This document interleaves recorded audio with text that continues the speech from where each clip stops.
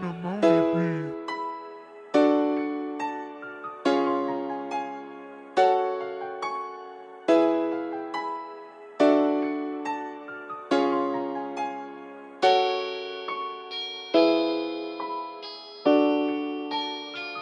Welcome, ladies and gentlemen, to another episode of What's the Res? My name is Josh Herring. I'm a debate coach and humanities instructor at Thales Academy in Rolesville, North Carolina. What's the Res is a debate resolution analysis podcast hosted by myself, Ethan Delves, and Noah Berman does all of our sound engineering. He also writes the beats at the beginning and end of each episode. We love doing this podcast in part because Ethan and I share a love of debate.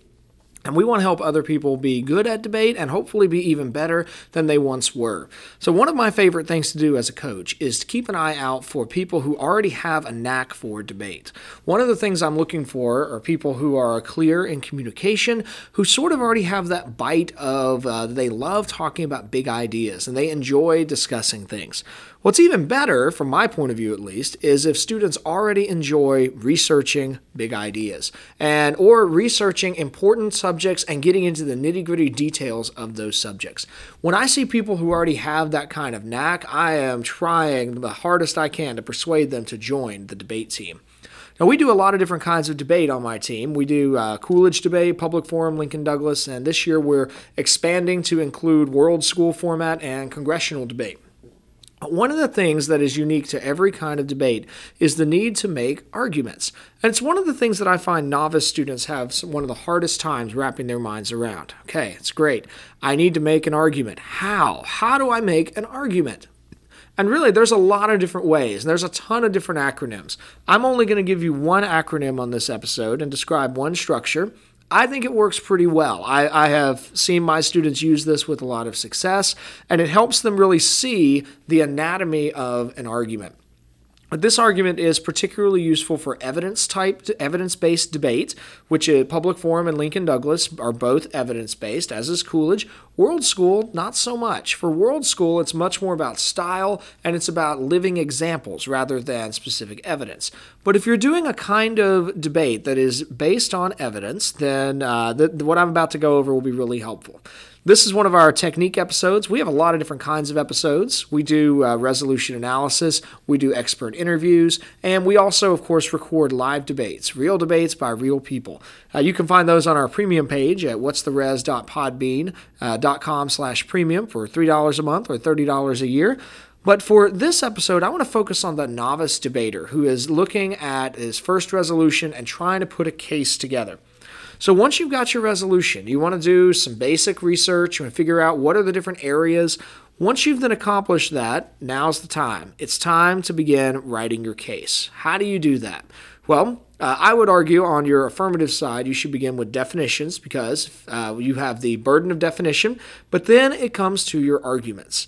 And if you're doing Public Forum, you have at most 4 minutes for a speech. If you're doing Coolidge, you have 4 minutes. If you're doing LD, you have 6 or 7 minutes, but you really want to frame that pretty tightly for neg. So you should think of that as like a 5-minute speech on neg, so you can turn those last 2 minutes and begin attacking AF.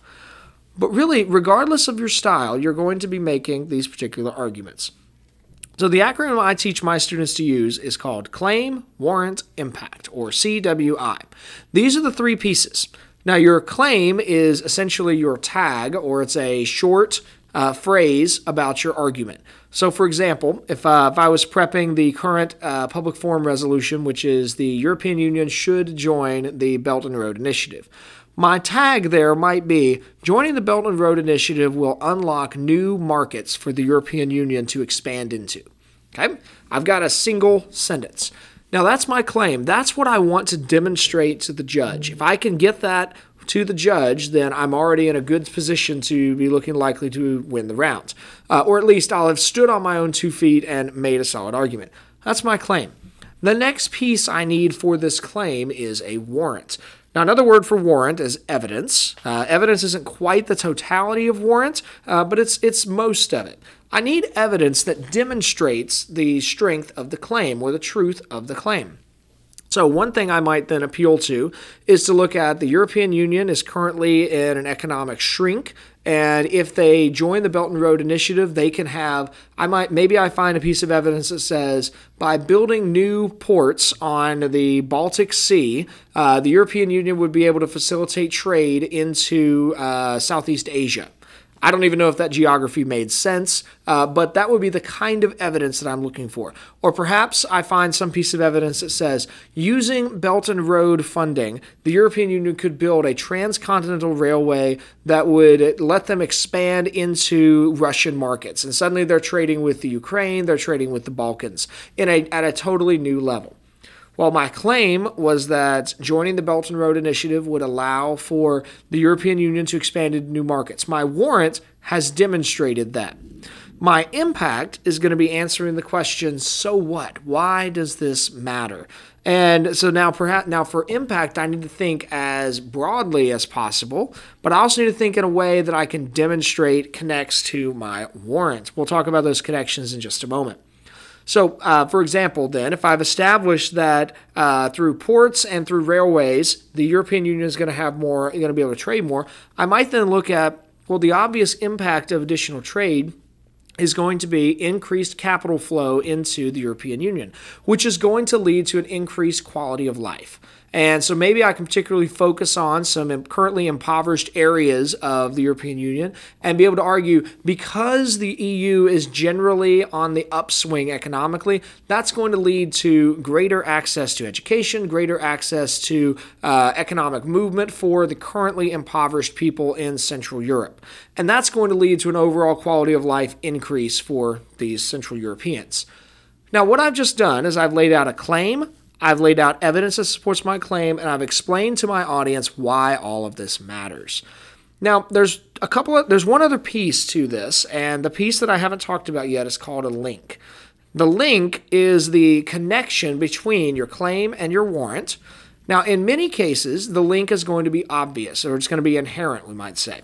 Whereas in the example I just gave, I have an obvious connection between the claim that the EU is going to expand into new markets, and my warrant, which says, well, because they've gotten the funding from the Belt and Road Initiative, they can then build these infrastructure pieces that allow for additional trading.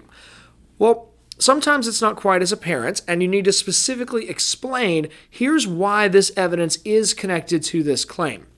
Now, the tighter the link is, the stronger the overall argument, and the harder it is to disconnect it. Now, you also have a link going between your warrant and your impact, where your warrant needs to actually lead to the impact. And the link is where I specifically explain, because the EU has moved into all these markets, that's going to result in additional economic or additional funds flowing into these impoverished regions, and that's going to allow people to have more jobs and have more social welfare and have additional aid provided to them that's going to lead to greater quality of life. Now, what sometimes happens is that people forget to specify the link, or they assume that it's clear when you hear the argument, you realize, I don't really see how that's clear. Or they have they have evidence, but they don't provide a citation, or their citation is ludicrous. When those sorts of moments happen in a debate, you have the opportunity to de-link their argument, where through a good question or through rebuttal, you can tell the judge, look, judge, the affirmative side may have made a great claim, but they have no evidence for their claim, in which case you have just explained that you have de-linked their whole argument. Their impacts don't work without the evidence. Or, so to give a example, this morning I was helping my team cut a card for the public forum resolution, and the first source that I found was from Infowars.com, which is that's Alex Jones's website. I double checked with one of my students, like, yeah, this is Alex Jones, right? This is that guy that sometimes you like watching his YouTube videos. They're like, oh yeah, not credible. Says crazy stuff all the time. Well, so what do I need to do? I need to go to BusinessInsider.com, a much more reputable source to cite my information. It's very similar data, but I want to cite the reputable source. if I was going up against you in a round and I ran a source with Alex Jones's Infowars.com as my source, you are well within your rights to say, Judge, he just cited a very disreputable source. We cannot trust the warrant on that round because it came from a YouTube journalist celebrity who is known to provide inaccurate information. When you do that, you have delinked my argument, and now suddenly my argument has all fallen apart. So noting the argument structure lets you do a couple things. It lets you quickly create your own arguments and check for the strength of the arguments. Does your claim fit with your warrant? Does your warrant lead to the impact? Does it follow 1, 2, and 3 in a strong line? It also lets you be able to analyze your opponent's arguments and see where they are weak. Now, there's one other piece that I want to make sure to explain on this, and that's that each argument should tie back to the resolution. So this is an additional kind of link where your argument, your whole claim warrant impact structure, must support the whole resolution. Now, this is rarer, I think, but there are cases where people will make an argument that is an interesting argument in and of itself. So perhaps, now we're still on that same resolution, and someone runs an argument that is all about feminism triumphing in the French election coming up. And instead of Le Pen winning the election, it's going to be the French Feminist Party. I don't really know if that's a thing. That's just an example I'm concocting. Well, that might be an interesting argument in and of itself. But it has nothing to do with whether or not Europe should join the Belt and Road Initiative unless the presenter of the argument has gone to great lengths to explain why the triumph of the French Feminist Party is going to be the tipping point to joining the BRI. But in reality, if all they say is they lay out an interesting argument about the triumph of French feminism in France, well, your first response should be to point out that that has nothing to do with the resolution. It's not linked to the resolution. So, when you notice the way the arguments work, it makes debate a lot more fun. It also helps you speed up the creation of your own arguments, and you're able to check those for validity. So I hope this helps with writing your cases as you are thinking through the various issues. It also does help once you know your claim, you also know what kind of evidence you need to help support the claim. So this speeds up research time and writing of your cases. Well, thank you for joining me for this special extra episode of What's the Res. We'll be back later with with another resolution analysis episode. But for today, we've been focusing on argument analysis with claim, warrant, and impact. And I hope that particularly this applies to novices who are looking to write their next cases.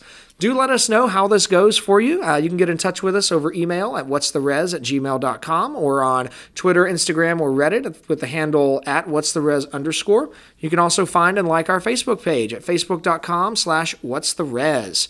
Do also check out our premium debate episodes where you can see this in action, or you can see where it opens up argument space for rebuttal. You can find those for $3 a month or $30 a year at what'stheres.podbean.com/premium.